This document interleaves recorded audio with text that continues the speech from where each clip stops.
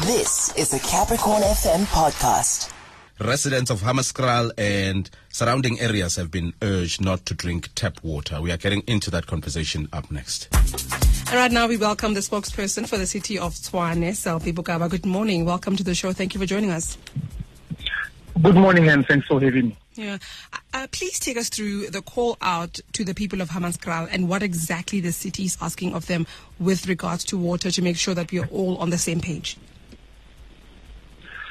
Well, we have been providing water tankers to Hammanskraal for a number of years now. We are providing 52 water tankers to informal settlements 3 times a week. We used to do it 7 days a week. We are now doing it 3 times a week. We also provide clean, drinkable water to formal areas in Hammanskraal 7 days a week. So in terms of provision of clean water, there we are on the same page with the residents. We do this to ensure that our people drink safe water. Selby, we understand that 10 people have already passed away since the outbreak. Do you know where the disease originated from and which areas are affected?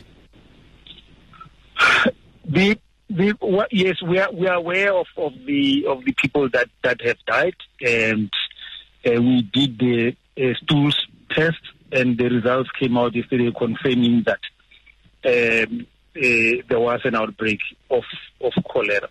We are now awaiting the second round of tests for water. So we've taken water samples, and we are hoping that the results would be out on Wednesday. The water test results would pinpoint the source of the problem. As things stand now, we don't know, and we don't want to enter into the realm of speculation. Okay. What was the idea of providing water tankers, for the people of Hammanskraal as a result of already cases that were reported, because you said you have been doing so for a number of years?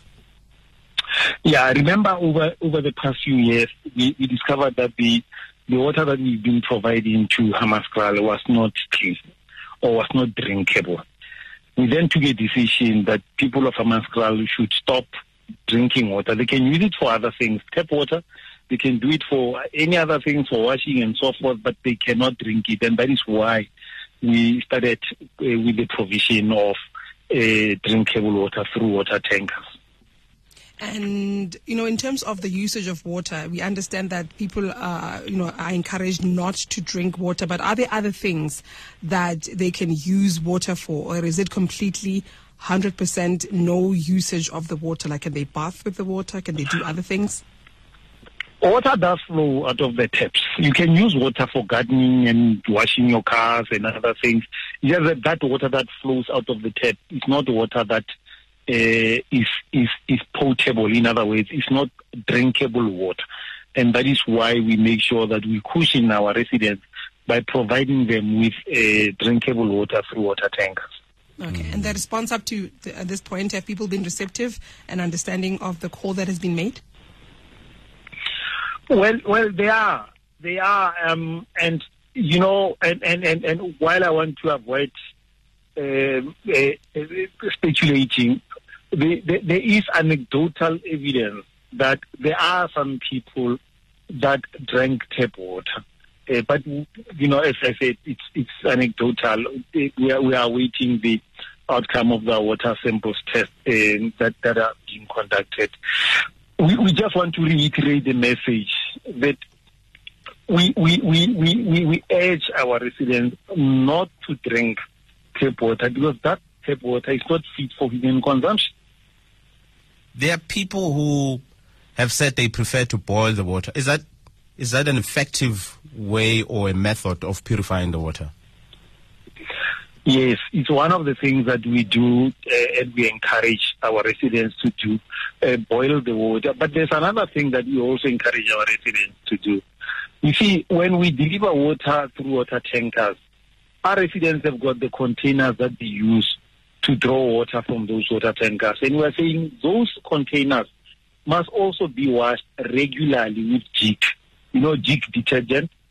So we encourage people to do that. Now, whether they're doing it, it's another thing. But it's a message that we we always reiterate to our residents that make sure that your containers are clean, and that you maintain hygienic standards all the time when you engage with the water. Clean your containers, wash your hands, and do all manner of things to ensure that they avoid contracting cholera. And just how soon are you expecting the results to come back, sir? The water samples tests have been taken, and we are anticipating that the results would be out this coming Wednesday. Okay. No, I think we'll just keep tabs on how that is going, and we'll just get updates from you. Thank you so much for coming through this morning and sharing this information with us. Spokesperson for the City of Tshwane, Selby Bokaba. That was a Capricorn FM podcast. For more podcasts, visit capricornfm.co.za.